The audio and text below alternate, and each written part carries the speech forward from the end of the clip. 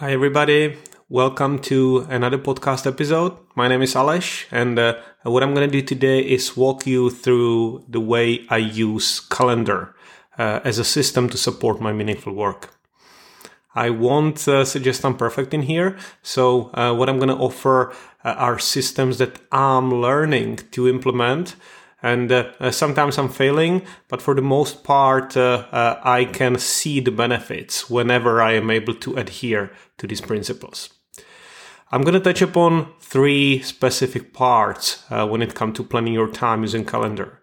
I'm going to talk about planning your activities, about tracking them, and about reviewing and adjusting your planning for the future. So three fairly discrete steps. When it comes to planning, most of you probably know that planning is essential if you accomplish something greater than an activity that could be fit within one working day or possibly working week, because your mental capacity is simply usually not big enough to conceive larger project and plan in time. At least, to be fair, my mental capacity is not that great to do that. So if you want to accomplish something greater, you probably need to plan. Well, no surprise there. So what is interesting about planning? Something I didn't know or didn't implement 5 years ago, and now I'm much more diligent, and maybe this will help you. So number one, have everything when it comes to calendars in one place. Most of people I know, they juggle with work calendar and private calendar as separate entities. This is essentially detrimental to your productivity and to clarity of where your time goes. I've been doing this for a long time, having Google Calendar as my private calendar and Outlook as the weapon of choice at work. Well, not really weapon of choice. I wasn't free to choose it. That's what we use at work. When I combine both of those, I was able to see much more clearly where my time goes. And it didn't happen to me what used to happen before, that I missed some events from my private calendar because I just didn't see them on my work calendar. And I went overboard with my work tasks just to learn later that an appointment that I had in my private calendar already passed. So what I suggest, if you are like me and you can't really choose the type of calendar you're using for your work, for me this is Outlook, which is something that's mandated by my employer, put your private tasks and private appointments into Outlook as well. There's a multitude of tools that allow you to synchronize the Google Calendar with Outlook and the other way around. I am currently using the tool called G Sync It, which allows you to kind of populate events set in one calendar in the other. But in general, if you can, just stick to the work calendar and put your private events in there. There are options to kind of log these events so your coworkers do not necessarily see details, but having it in there is essential because you only have, surprise, surprise, one set of hours in each day. So if something is blocked for personal event, you can't use it for work and vice versa. This brings us to time blocking. Time blocking very simply means that you block time increment in your calendar for any task you want to accomplish. So instead of working with task lists, you embed these projected tasks in time. This sounds very simple. So basically what it means is, suppose I want to work on a report. I assume this report will take me 60 minutes. So instead of just putting on a task list and hope that I will magically find 60 minutes in my day to work on that, I will just block a specific increment of time to accomplish this task. Many people I know don't do that. I wasn't doing that for the longest time. And I was kind of hoping that the time will appear, and it didn't. So what I'm doing now is I'm really putting blocks of time in my calendar. I'm putting it there for every working day to make sure that these tasks actually have some time allocated to them.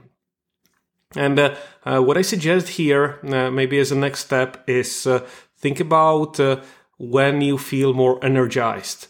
Are you a lark? Are you more productive in the mornings, or are you an owl and the mornings are horrible for you because you are still half asleep? Based on that, I suggest you block the calendar for the work that requires your deep concentration in the times when you are the most productive.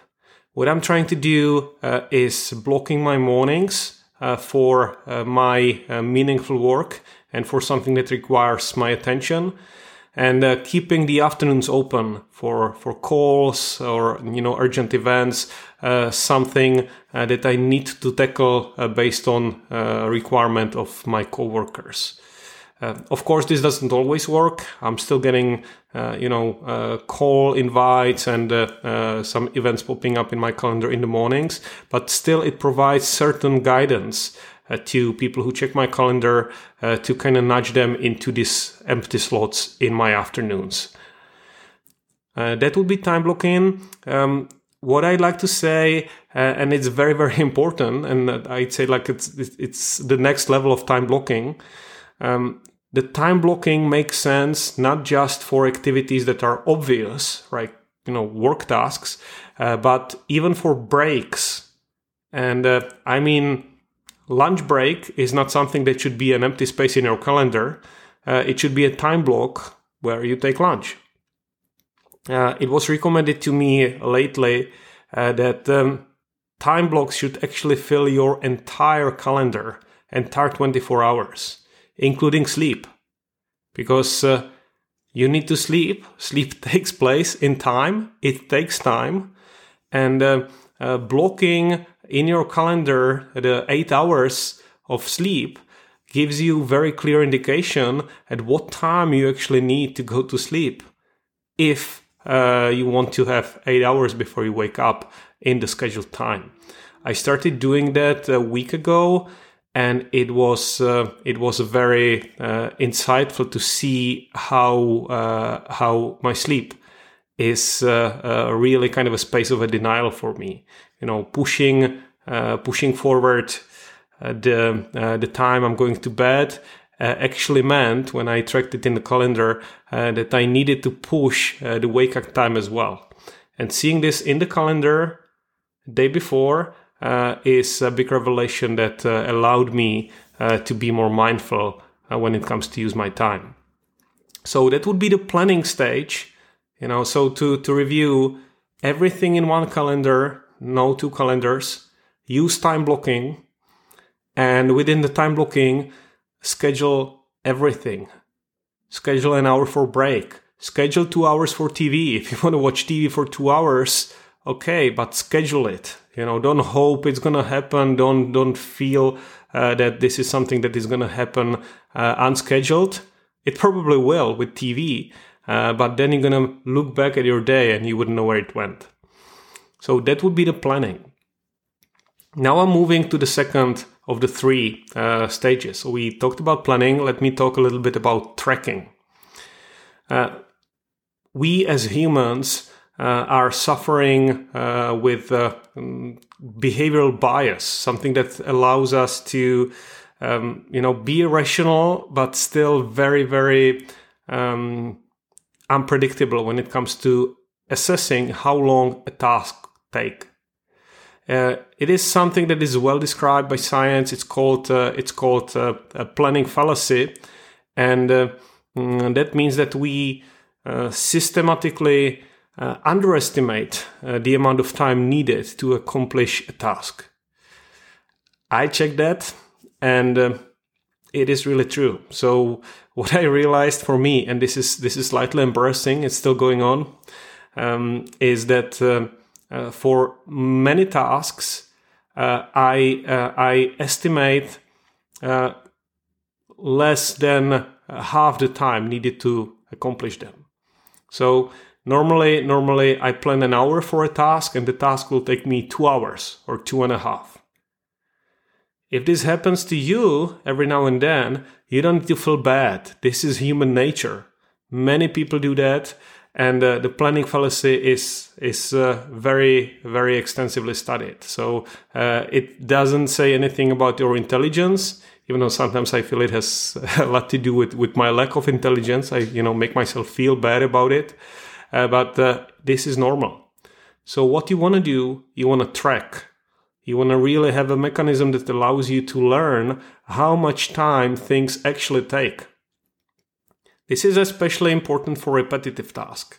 So what I suggest you do, and I'm actually doing it right now while recording this podcast, is tracking time. Use a stopwatch. Use a technique that would allow you to track how much time the thing actually takes.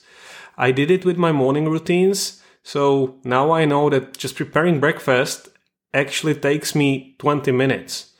I was delusional before I started tracking. I thought, yeah, that's 5 minutes. In 5 minutes, it's just a couple of things. I just toss the oats in my bowl and I'm done. But it takes 20 minutes, with brushing my teeth, making coffee, all of that. Now I have 20 minutes set aside in my calendar for making breakfast, and this saves me a lot of frustration. But I'm moving a little bit forward in here to the third point, which would be review and adjust. Before we go there, I just want to mention one technique that is fairly simple for tracking, because not everybody is excited about the idea of using stopwatch and track your bathroom breaks or whatever. For some of us, this might work, and you might be excited to build a spreadsheet around that. If you're not crazy, maybe you want something simpler. In that case, you want to check out something called Pomodoro technique. Pomodoro stands in this case for a tomato, and it is related to these old-fashioned kitchen timers that you wound up, and many of them looked like a Pomodoro, like a tomato. So hence the term. A Pomodoro technique is very simple. It basically says that you divide your time into short increments. In case of Pomodoro, as a default, they recommend 25 minutes working on a task, being called one Pomodoro. After 25 minutes of focused work, single tasking, working on one task only, you should take 5 minutes break, and then you continue with another Pomodoro. If you have tasks that take longer than 25 minutes, you just do multiple Pomodoros. Within each of the Pomodoros, you just fully focus on the task without distractions, and then you take the break. This fits pretty neatly into how calendars work for most of us when you work with 30 minutes increments. For me, work calls mostly take 30 minutes. This is doable. But if you find yourself unable to focus for 25 minutes, you can, of course, define the Pomodoro as you will. So maybe for you, it will be 10 minutes focused work and then a little break. That's totally up to you. It allows you to do some simple tracking when you know how many Pomodoros a day you actually spend working on something. So with the previous example, for me, making breakfast would be, one Pomodoro spent preparing breakfast. So we talked about planning, we talked about training, we talked about tracking a little bit. Let's talk about the last step, which would be reviewing and adjusting. So what you want to do after you've planned something and tracked something, you want to review what actually happened. So I mentioned the planning fallacy. So what is very likely to happen with your day, and this is happening to me every day, even if I'm trying to fix this for a long time, is you had a plan, then, life happened, and your original plan that looked so neat and nice in the morning was drastically altered by urgent calls, requests, planning fallacy when you planned too little time to tackle something, And at the end of the day, you look at your calendar that you planned in the morning, and it just doesn't resemble how your day went at all. What you want to do at this point is review and readjust the calendar in a way that it reflects what actually happened in that day. Did you have a call that was supposed to take 30 minutes and it took 45? Well, just, drag that box in a calendar if you're using computer and just stretch it to 45 minutes. Yes, stretch that slot in the calendar in the past. Of course, it already happened. I mean, you can't get the time back. But when you review your calendar at the end of the day, it will allow you to see what really happened with your time. And it gives you a better prediction for the next time, for the next iteration. So what's important in here is removing the sense of guilt and the sense of failure out of this process. What we often tend to do, and I'm guilty of that almost every day, is we look back at what we planned, and when we did not deliver that, we feel guilty about ourselves. We feel bad. We feel, I should have done better, and this is not right, and what's wrong with me? Remove all this. What you did through tracking is you collected data about how the reality looks like. You can use this data through the review to adjust your predictions for next time. Okay, the breakfast preparation takes 20 minutes.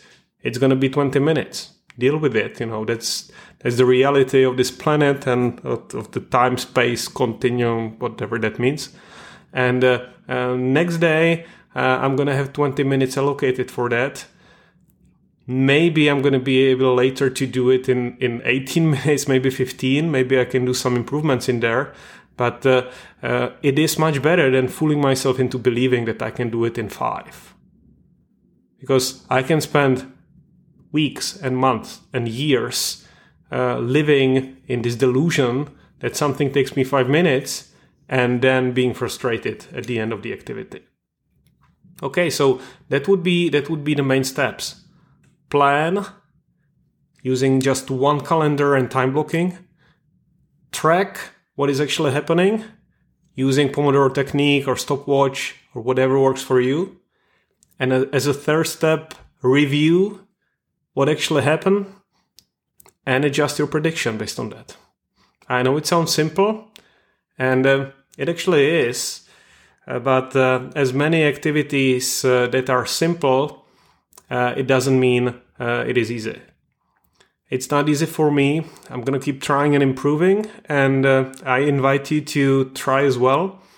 If you have any further suggestion for effective or efficient or efficate, whatever are the English versions of the effective word, any tips regarding good use of calendar, put them in the comments, share it with me and everyone else who may be watching.